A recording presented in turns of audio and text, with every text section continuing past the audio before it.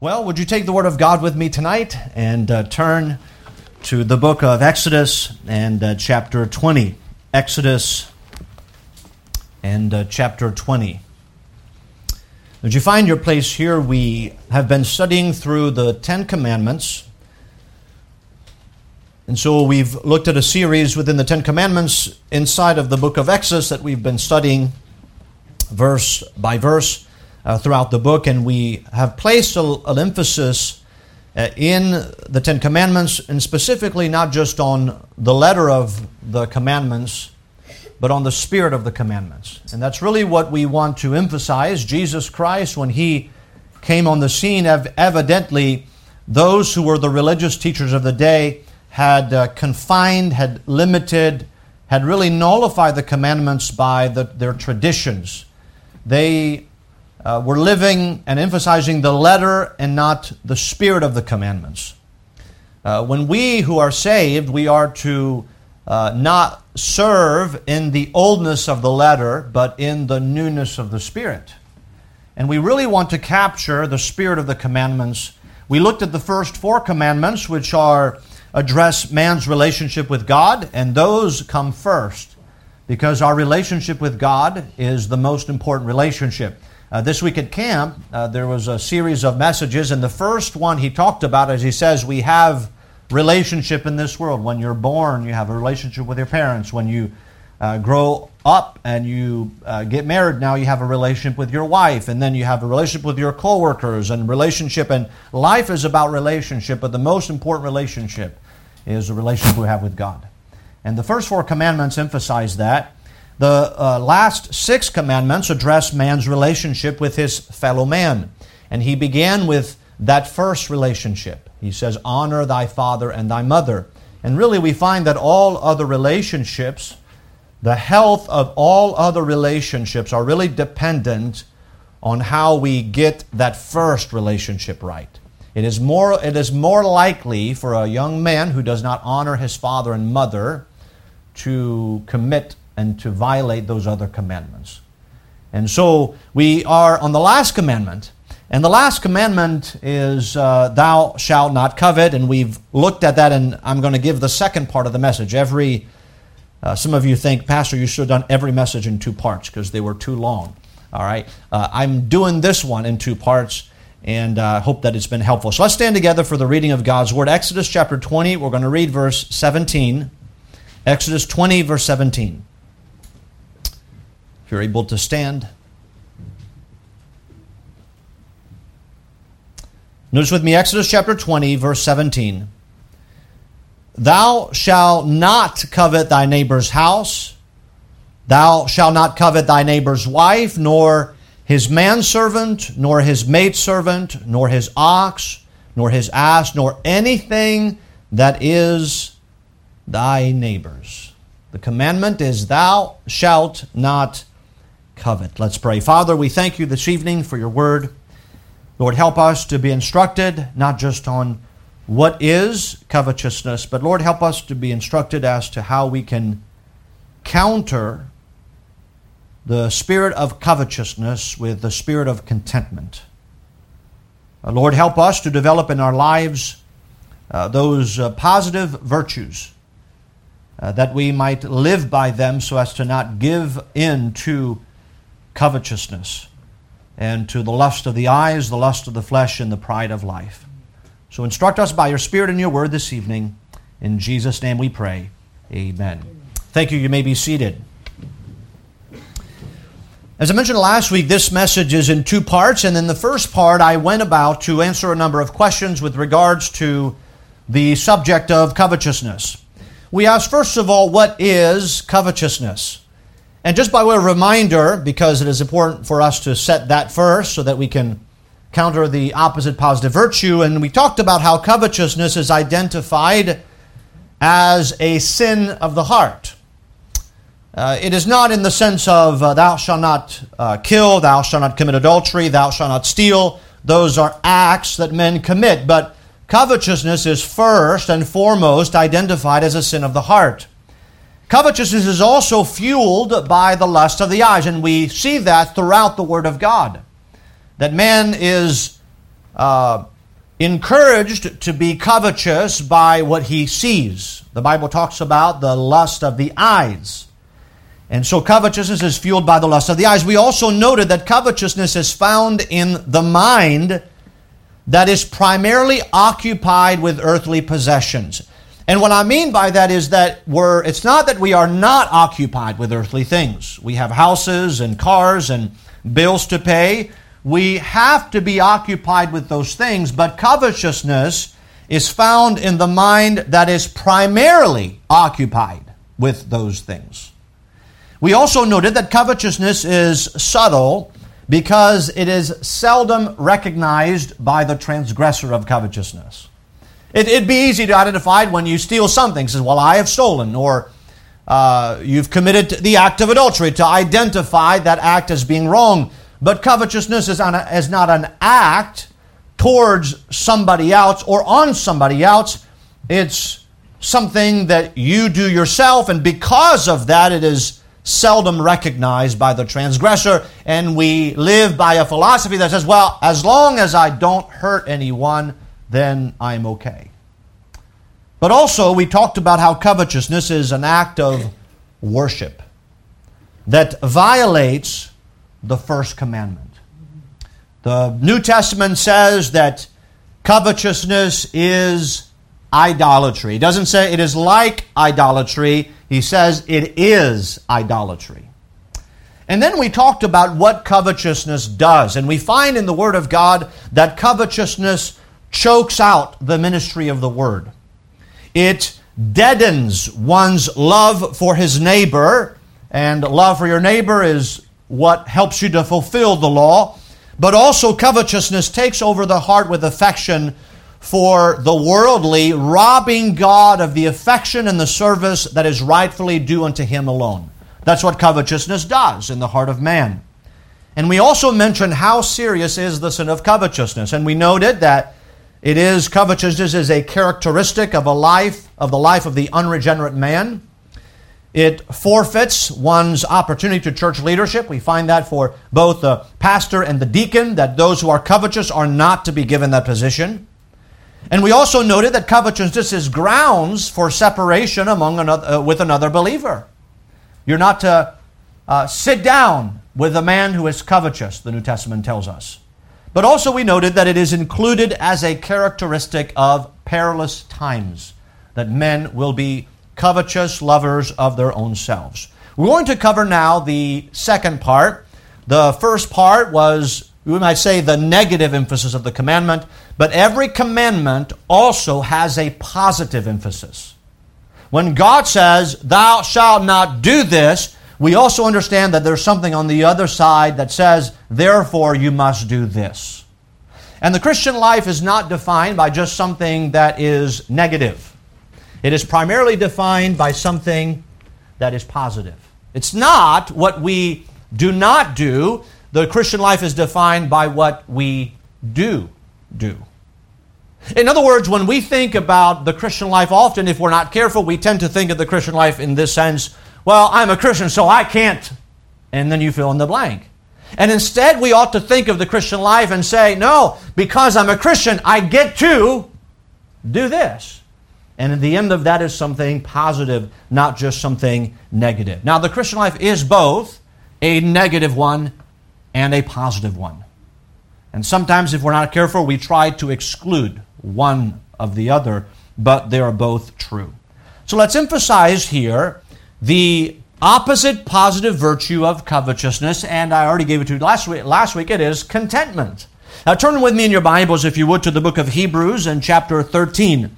In the New Testament, the book of Hebrews and chapter 13. So what I'm going to do here is I'm going to lay out the truth of contentment, how it stands opposite to covetousness. Then we're going to visit some portions of Scripture that show us what happens when somebody is covetous so that we can identify that, and then so that we can do the opposite of those things. If we're going to learn to do the opposite of covetousness, we have to know in our own lives what covetousness looks like. See, one of the troubles in our lives we have is that we hear about covetousness, but the trouble we have is we have the trouble of identifying covetousness in our own lives.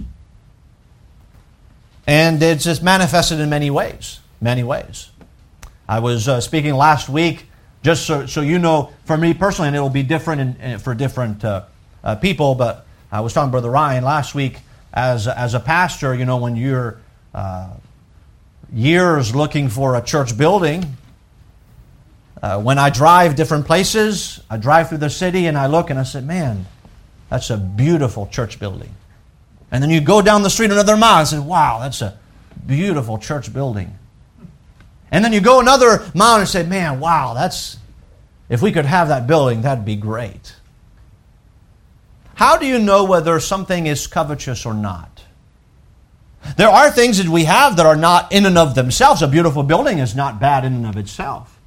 How do we know whether we have a covetous heart? And it is mainly laid out in this sense, that covetousness is present in our lives when our minds and our hearts is set on something that we think that once we attain it, then we will be satisfied. That is covetousness. You see, a church building may not in itself be something evil, but if I think and my heart and my mind is set to, well, if we had that building, if only we got that, then I would be satisfied, then that is covetousness. If you notice with me in Hebrews chapter 13, and notice with me verse 5, he gives really some final instructions to them as he's written to them this lengthy letter. But in verse 5, he says this, let your conversation be without covetousness, and be content with such things as ye have, for he hath said, I will never leave thee nor forsake thee. And so we notice here in the Scriptures that there is a contrast between a conversation with covetousness and for us to be content with what we have. And here is the opposite positive virtue put forth with the 10th commandment, thou shalt not covet. Here's the opposite positive virtue, be content with such things as ye have. We have to learn as Christians to cultivate contentment in our own lives. Be content with what you have. If you turn with me in the next portion to 1 Timothy chapter 6, in the book of 1 Timothy in chapter 6, he speaks again here about covetousness and contentment. And I want you to notice in 1 Timothy chapter 6, and we'll begin reading in verse 5. Let me give you the point and then we'll expound on that. Contentment is birthed first in a correct understanding of life. Contentment is birthed first in the correct understanding of life. Paul, as he's writing to Timothy, he's telling Timothy to pass along this instruction to the church at Ephesus. And here's what he says to him in verse 5. Perverse disputings of men of corrupt mind and destitute of the truth, supposing that gain is godliness, from such withdraw thyself. Verse 5. But godliness with contentment is great gain. For we brought nothing into this world, and it is certain we can carry nothing out. And having food and raiment, let us be therewith content. But they that will be rich fall into temptation and a snare, and into many foolish and hurtful lusts, which drown men in destruction and perdition. For the love of money is the root of all evil, which while some coveted after, they have erred from the faith and pierced themselves through with many sorrows. The Apostle Paul here, as he's telling Timothy to instruct the believers in the church to be godly and content, and he says that is great gain. He puts forth to Timothy some principles that no doubt he is to carry to the believers at Ephesus and say, here's what they need to understand about life. so that they will not be covetous. You see, covetousness is really hard to identify in our lives unless we have a proper understanding of what life is about. We talked about how last week Jesus gives a parable of a rich man, and he says, "Beware of covetousness, for a man's life consisteth not in the abundance of the things which he possesses." What Jesus says is that is not what life is about. Now, Paul lays forth some principles for Timothy that he is to communicate to the believers at Ephesus. Let me give you those principles. Principle number 1, we own nothing. That's what he says in verse 7. "For we brought nothing into this world, and it is certain we can carry nothing out." He is saying here, in essence, this principle, tell the people they don't own anything. They come into this world with nothing. They leave this world with nothing. Job put it this way, "Naked came out of my mother's womb, naked shall I return." And so we understand that life really is about this. Life is about a stewardship. We are not possessors. We are stewards. God owns everything, and we are simply entrusted by God. And by the way, that's with all of life. When we think about children, the Bible says children are the heritage of the Lord. The fruit of the womb is His reward. And so we understand here that children do not belong to the parents. They belong to God. But the parent has been entrusted with the care of the children. The money we make, the possessions we have, we know that we are not owners of those things. Why? Because when we die, those things go to somebody else. You've read about the pharaohs in Old Testament times. You even read about today how rich people want to be buried with some of their treasure. I heard of a rich man who got buried in his car. He wanted the car, him and his car, buried under the ground, thinking that somehow he carries his possessions with him, and he didn't recognize that he was not a possessor.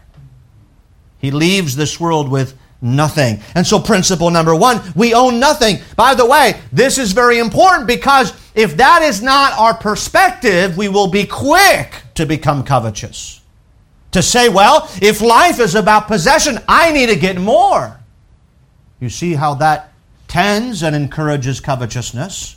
Principle number 2, he really communicates to them in verse 8. He says, mark the difference between wants and necessities.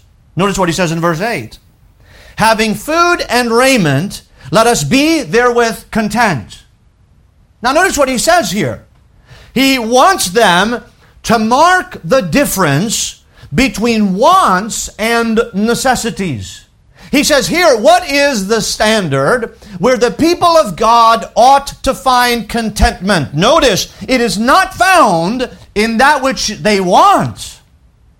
Contentment is to be found in that which they need. Food and raiment are the basic necessities of life. And he says that as a Christian, you ought to find contentment in those basic necessities. By the way, God says that He will provide for all our needs.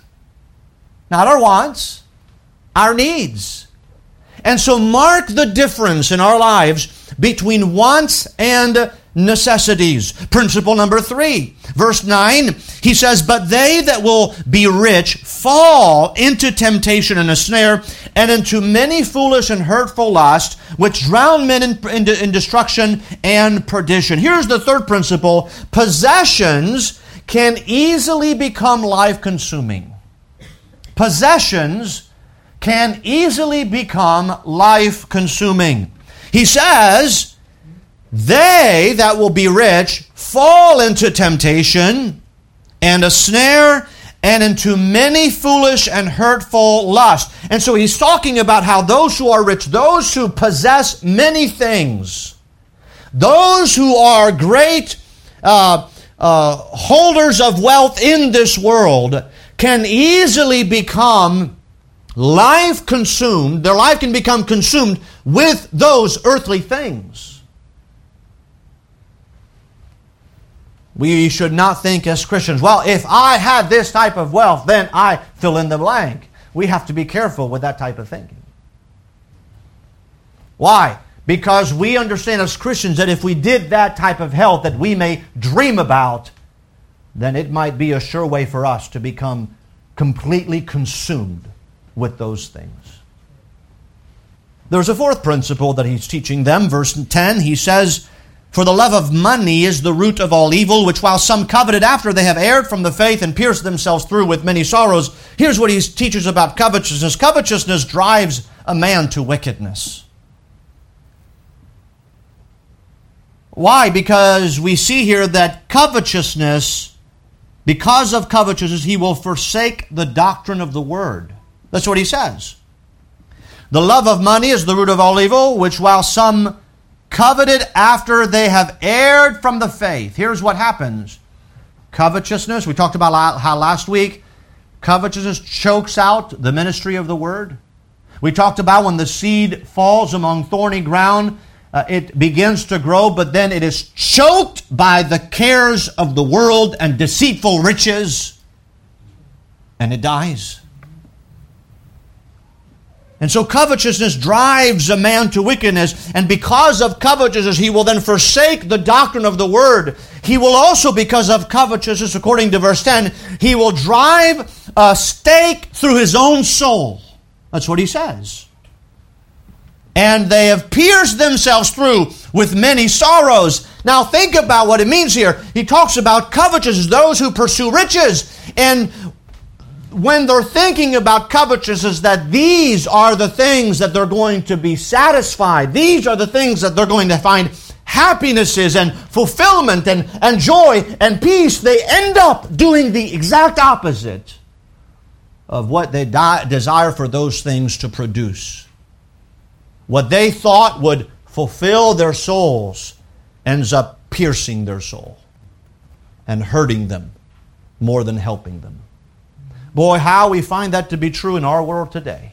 Think about those who are chasing after fame and riches. Look around at Hollywood. Well, don't look around at Hollywood and the crowd. They're not a good example. But you know how many of them live a miserable life? How many of them are on countless antidepressants and all those things? How many of them through the years have committed suicide? How many examples do we need to find that riches do not help people? They destroy the soul. And so those are the principles that Paul tells Timothy to communicate to those who are believers in the church. And so we learn here that contentment really is birthed first in the correct understanding of life. He says they need to have this understanding. They must have their understanding that we own nothing, that we have to mark the difference between our wants and our necessities, and that possessions can easily become life-consuming, but also that covetousness drives a man to wickedness. Teach the church those things. We also know from the Word of God that contentment is put to death when lust is allowed to prevail. I talked about how last week that you think about covetousness, and it is mentioned in the New Testament, but in what way is covetousness manifested in our lives? It is manifested by our lust.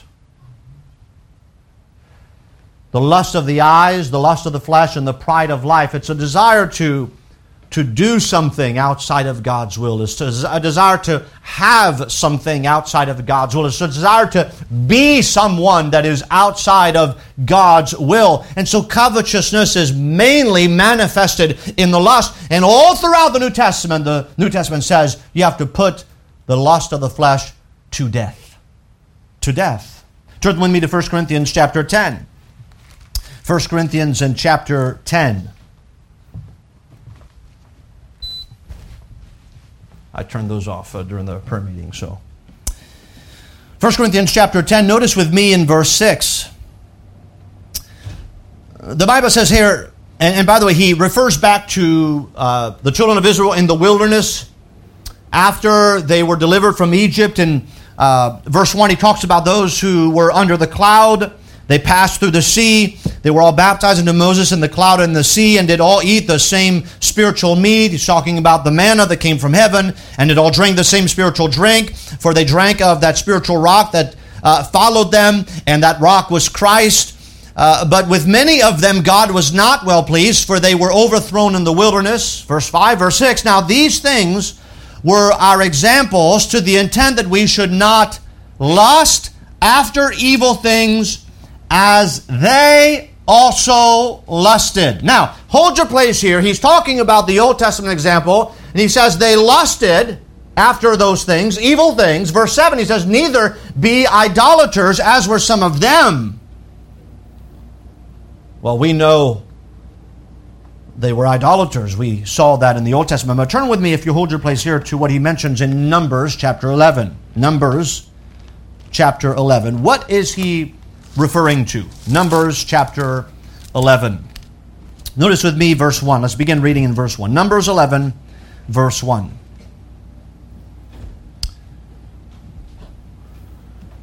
I want to try to examine here what led to their discontentment. Now, here's why I'm saying this. They left Egypt. You remember, wherever they go, no water, God gave them water. No food, God gave them food. They go on and they reach the edge of the promised land. They, because of their lack of faith, they did not take the land as God intended them for them to take, and so that whole generation is going to die. They're going to go through the wilderness wanderings for 40 years, and every single day, despite their disobedience, despite their unfaithfulness, God is going to give them daily all that they need. Now, I want you to think about this. Those who we're going to read about had all they needed. What happened to them?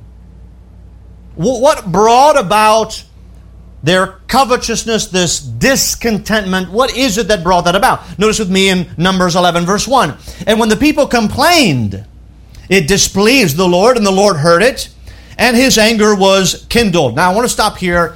The Bible says, when the people complained. Have you ever complained? We don't need to have a hand-raising session here. We've all complained. It is our tendency to complain. It is natural for us to complain. This is not anything foreign to us. I just want to see how this happens. How does it happen?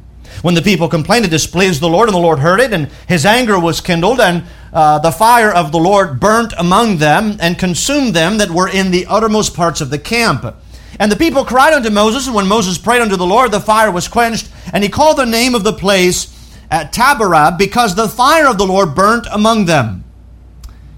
And the mixed multitude that was among them fell a-lusting, and the children of Israel, we're in verse 4, also wept again and said, who shall give us flesh to eat? We remember the fish, which we did eat in Egypt freely, the cucumbers and the melons, and the leeks, and the onions, and the garlic. But now our soul is dried away. There is nothing at all beside this manna before our eyes. And the manna was as coriander seed, and the color thereof as the color of bdellium. God was not angry with them because the food itself was evil. There's nothing evil about food, is there? No, God was angry with them because they wanted them so much that they wished they could go back to Egypt. You see, they wanted the food in Egypt more than the manna that God provided. Instead of being grateful for what God did give them, they murmured and were discontent and placed a priority on the temporal, the material benefits that they wanted to experience at that moment. You see, giving ourselves over to lust always leads to discontentment. Giving ourselves over to lust always leads to discontentment. I want you to notice two things. The first of all, we see them lusting. I'm going to emphasize here, we could think about lusting, but the idea of lust is to strongly desire to crave, to think, to try to find fulfillment in those things. It means longings, desires. It is the affection that we have for earthly things, including immoral thoughts, but is used really in a broad way. We should not think of lusting just in the sense of that's talking about immorality. It's much more broad than that. It's the things that we long for. I want to see not just what lust is, but how or what behavior is identified in their lives after the Bible says they lusted. Notice the Bible says in verse 4, "And the mixed multitude that was among them fell a-lusting, and the children of Israel also wept again, and said, Who shall give us flesh to eat? We remember the fish which we did eat in Egypt freely."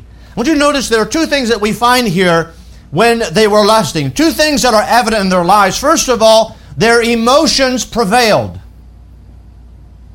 Their emotions prevailed. If you notice, now by the way, we know that they had manna every day. In other words, on that day when they murmured against God, that same morning, they saw the manna as every other day. It was there. They saw it.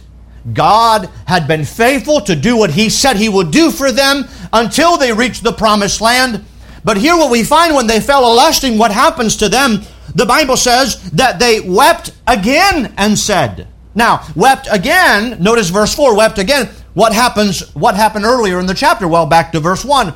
And when the people complained.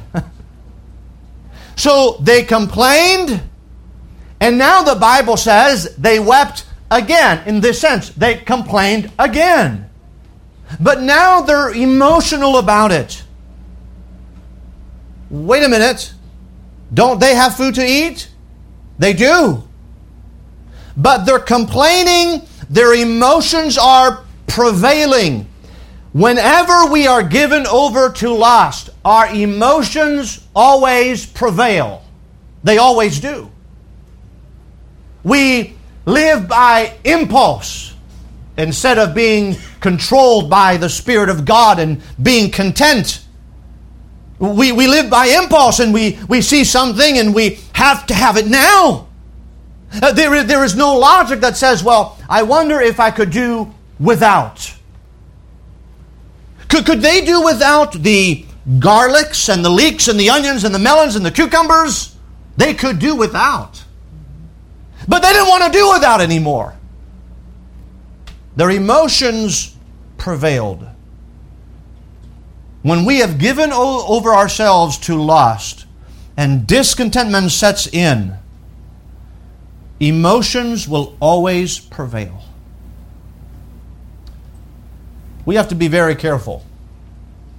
It's good when things happen in our lives to take a moment, to step back, and to not live by impulse. Have you ever done something or bought something, and the moment after you bought it, you regretted it? Oh, that happens all the time. And often if we look back, we will say, well, it's true for every time I was too emotional about it. I made an impulsive decision. I said something by impulse. We are given over to lust. Emotions prevail. But not only do their emotions prevailed, but we see that their memories also failed. They say in verse 5, we remember the fish which we did eat in Egypt freely, the cucumbers and the melons and the leeks and the onions and the garlic. It's interesting the word choice that they use. We did eat in Egypt freely. They weren't free. They weren't free. Somewhere along the line, their memory failed them.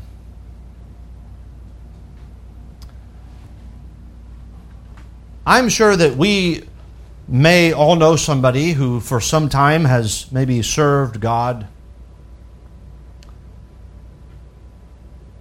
And throughout their lives, they've been taught the right thing. They've even experienced some things in their lives that we would say, they would have said, I will never again repeat that mistake. I will never again fall into this or that. And yet, somewhere along the line, they fall back into the same sin, or they repeat the same decision. And we say, how can that be? Don't they know? Don't they remember? That's what happened when you're giving over yourself to lust. Your memory will fail you. In other words, because giving yourself over to lust and to your urges somehow does something, renders you incapable of making a reasoned decision. Your memory fails you. You cannot look back and use what you've gone. That's how blinding lust is in our lives.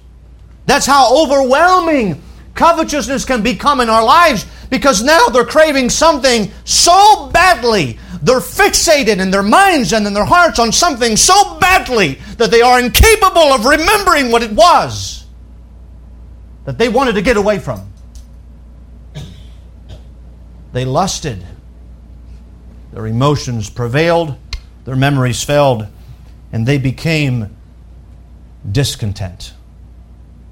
Notice what they say in verse 6. But now our soul is dried away. There is nothing at all beside this manna before our eyes. That's the expression of their discontentment.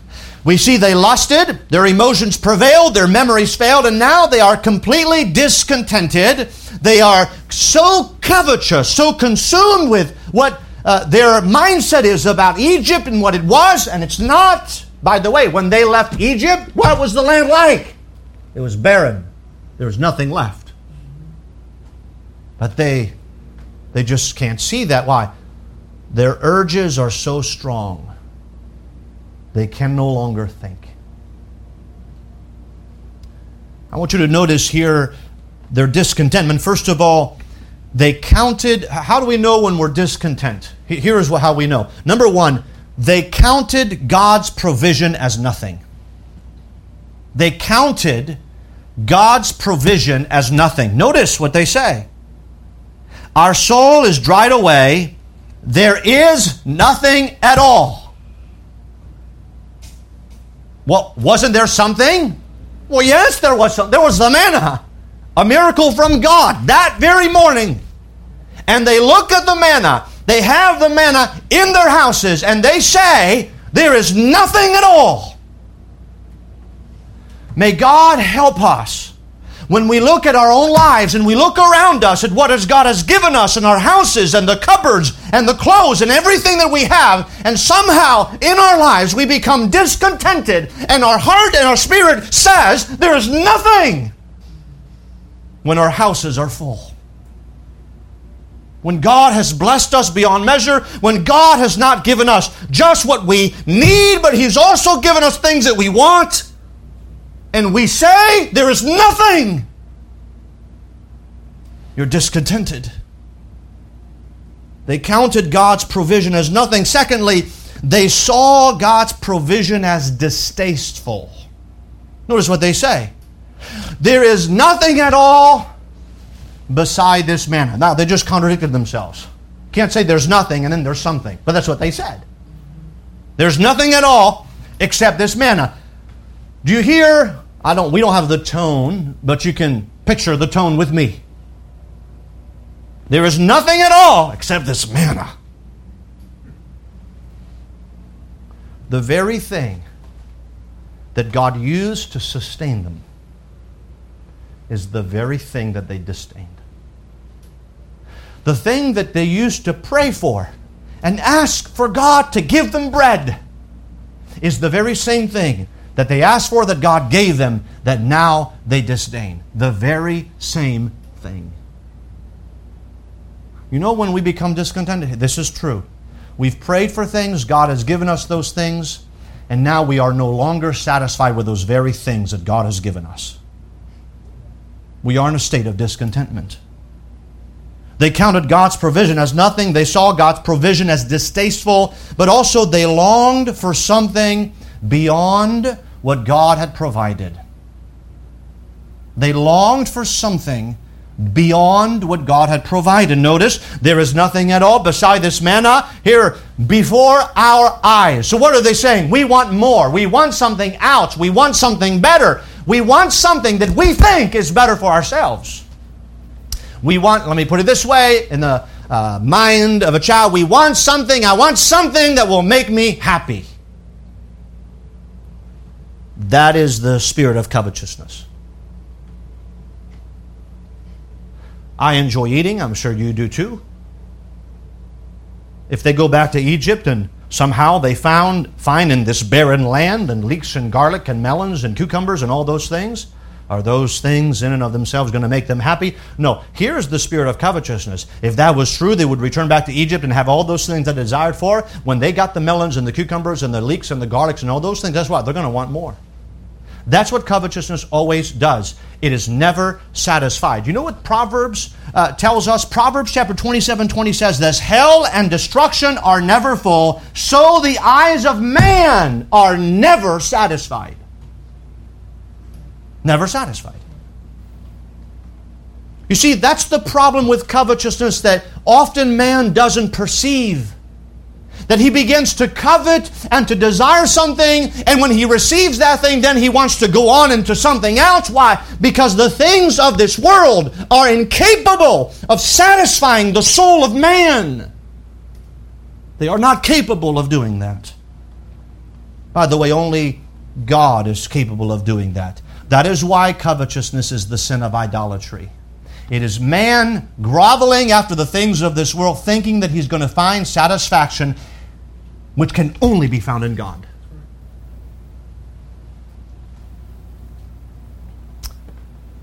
So we see that contentment is birthed first in a correct understanding of life. It is put to death. Contentment is put to death when lust is allowed to prevail. But I'd like to end with this question. How can contentment be cultivated in our lives? How can contentment be cultivated in our lives? Well, first of all, we must develop the habit of thankfulness. We must develop the habit of thankfulness. If you go with me to 1 Thessalonians chapter 5.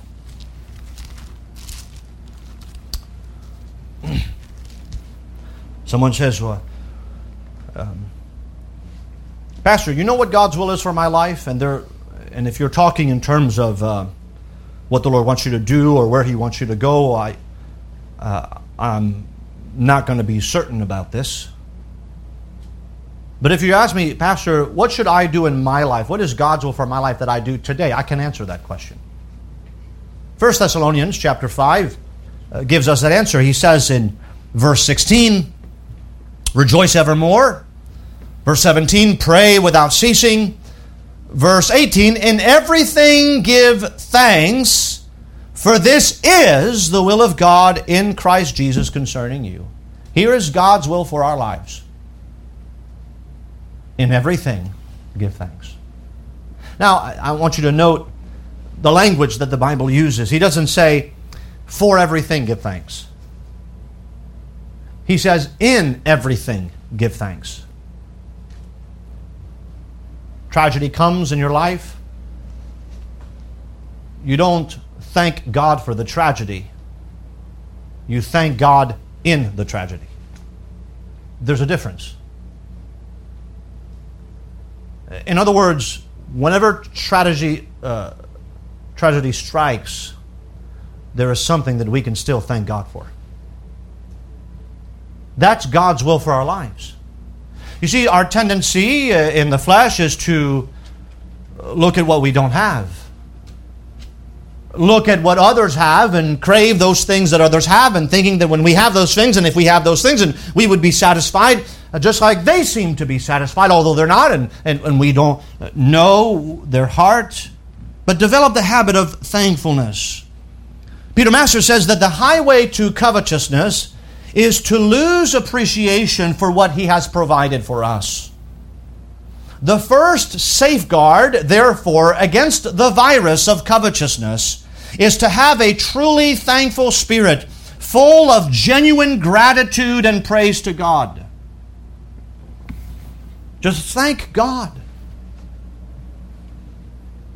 Pastor, I don't have this, or this is what my life is like.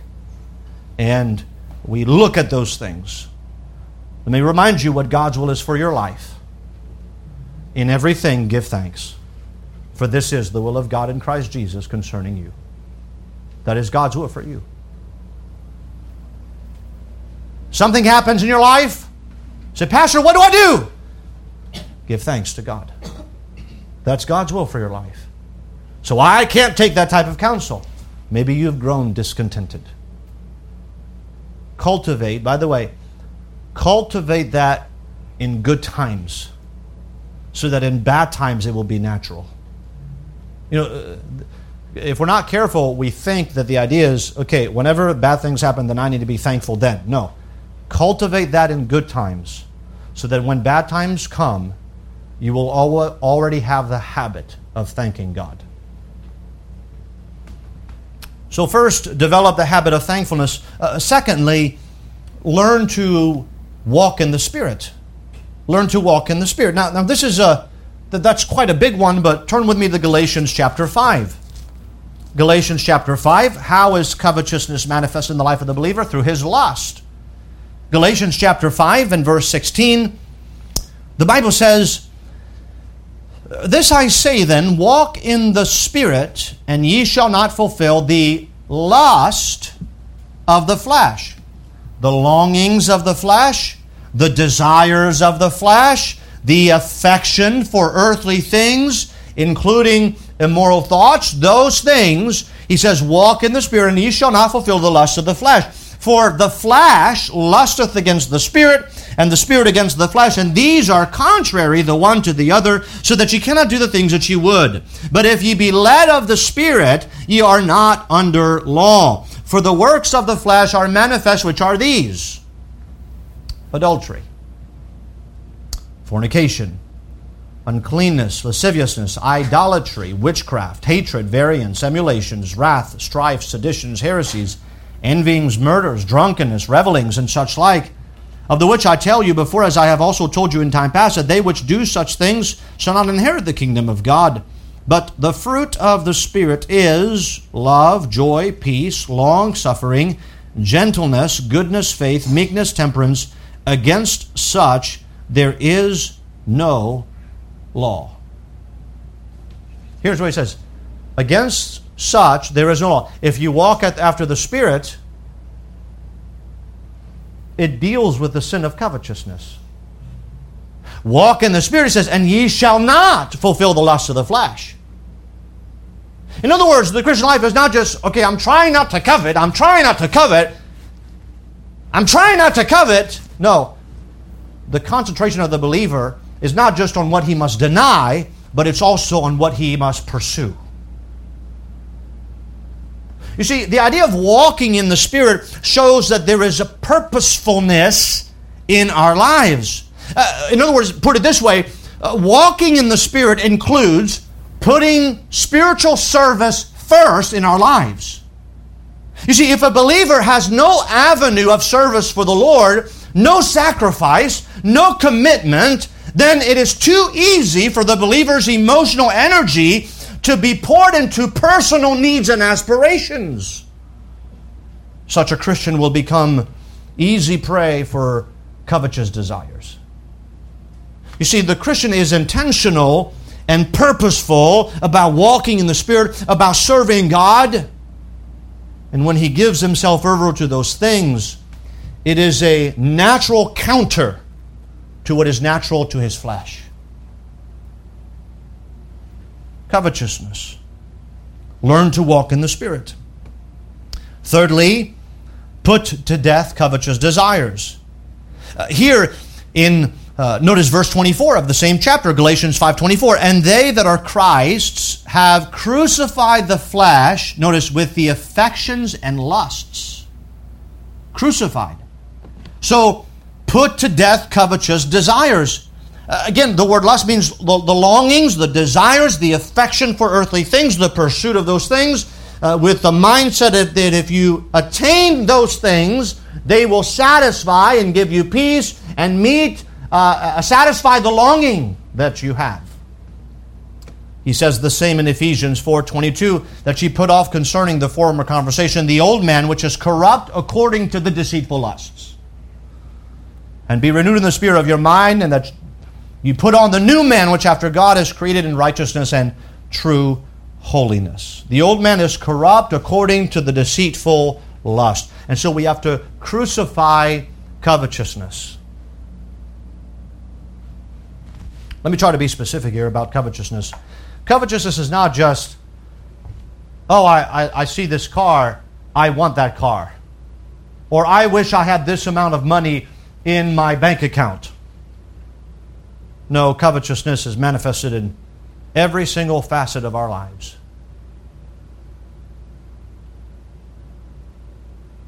We could think, well, I don't like my life right now. And you want a better life, whatever that means for you. I want a better job. I wish I had better children. I'm not saying that about you all. I'm just giving an illustration. My children are looking at me like. Covetousness says, I'm longing for something. I'm not satisfied with where I am now. I want something more. I want something else. I want something better. Looking for satisfaction everywhere in this world outside of God. Outside of God. You have to put to death those ideas. Which brings us to the next point. Learn to control your thought life.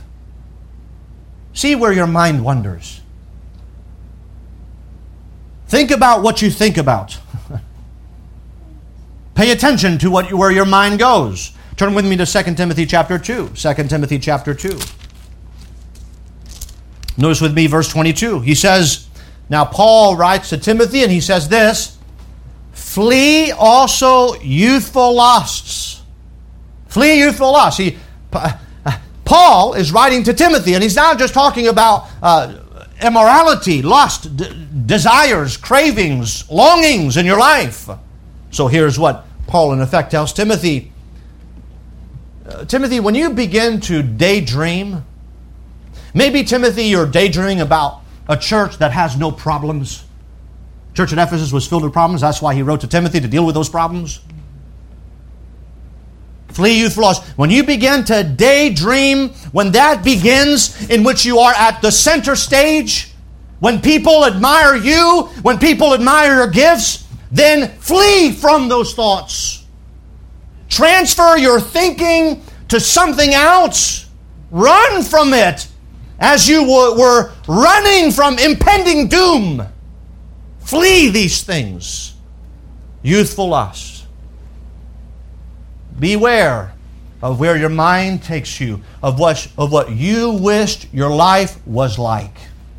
By the way, we can even be covetous. Youthful lust is thinking about where you want to be in the future, but you can also do the reverse. When you're old in years and you look back in your life and says, well, I wish my life looked like that in retrospect. And you can be covetous about that as well.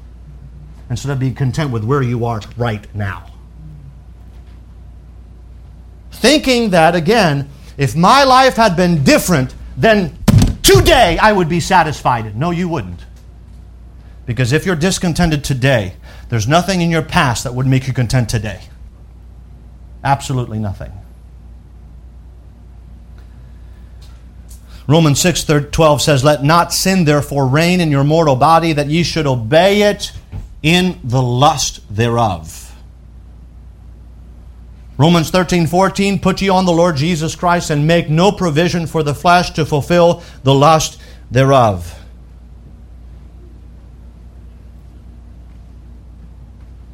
See, the world of daydreaming is the birthplace and the cradle of covetous desires.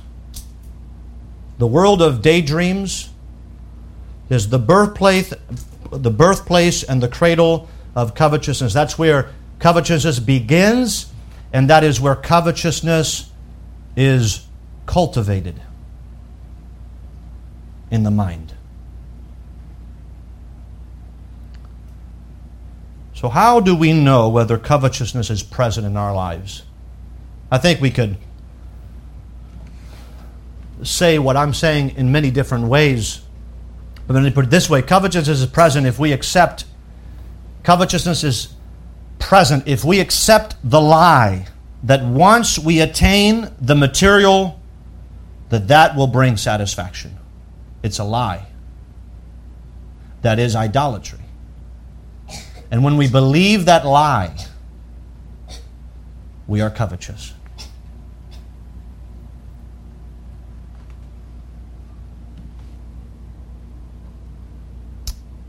If you dream about something and you set your goal and you pursue that thing, and if you don't attain it, where does that leave you? Are you okay with it? I was thinking about the potential building. If we don't get it, where does that leave me? Where does that leave us? Are we okay with it? We better be okay with it. Let's be content with what God has given us. The moment we're not okay with it is the moment when we know that we are covetous. Thinking that once we get that thing, then we will have arrived. And the truth is, when we get there, then you want something greater, or you want something else. It only takes a little bit of time. A little bit of time. Maybe you've experienced that with cars. You see a car, you buy it, and you get it. And after a few months, it gets old. Shoes, clothing, all those things. We have to cultivate a spirit of contentment in each one of our lives. Identify when we are being covetous. It's an invisible sin to the world. But we know when it's in our lives, and we learn to identify it and cultivate the opposite positive virtue.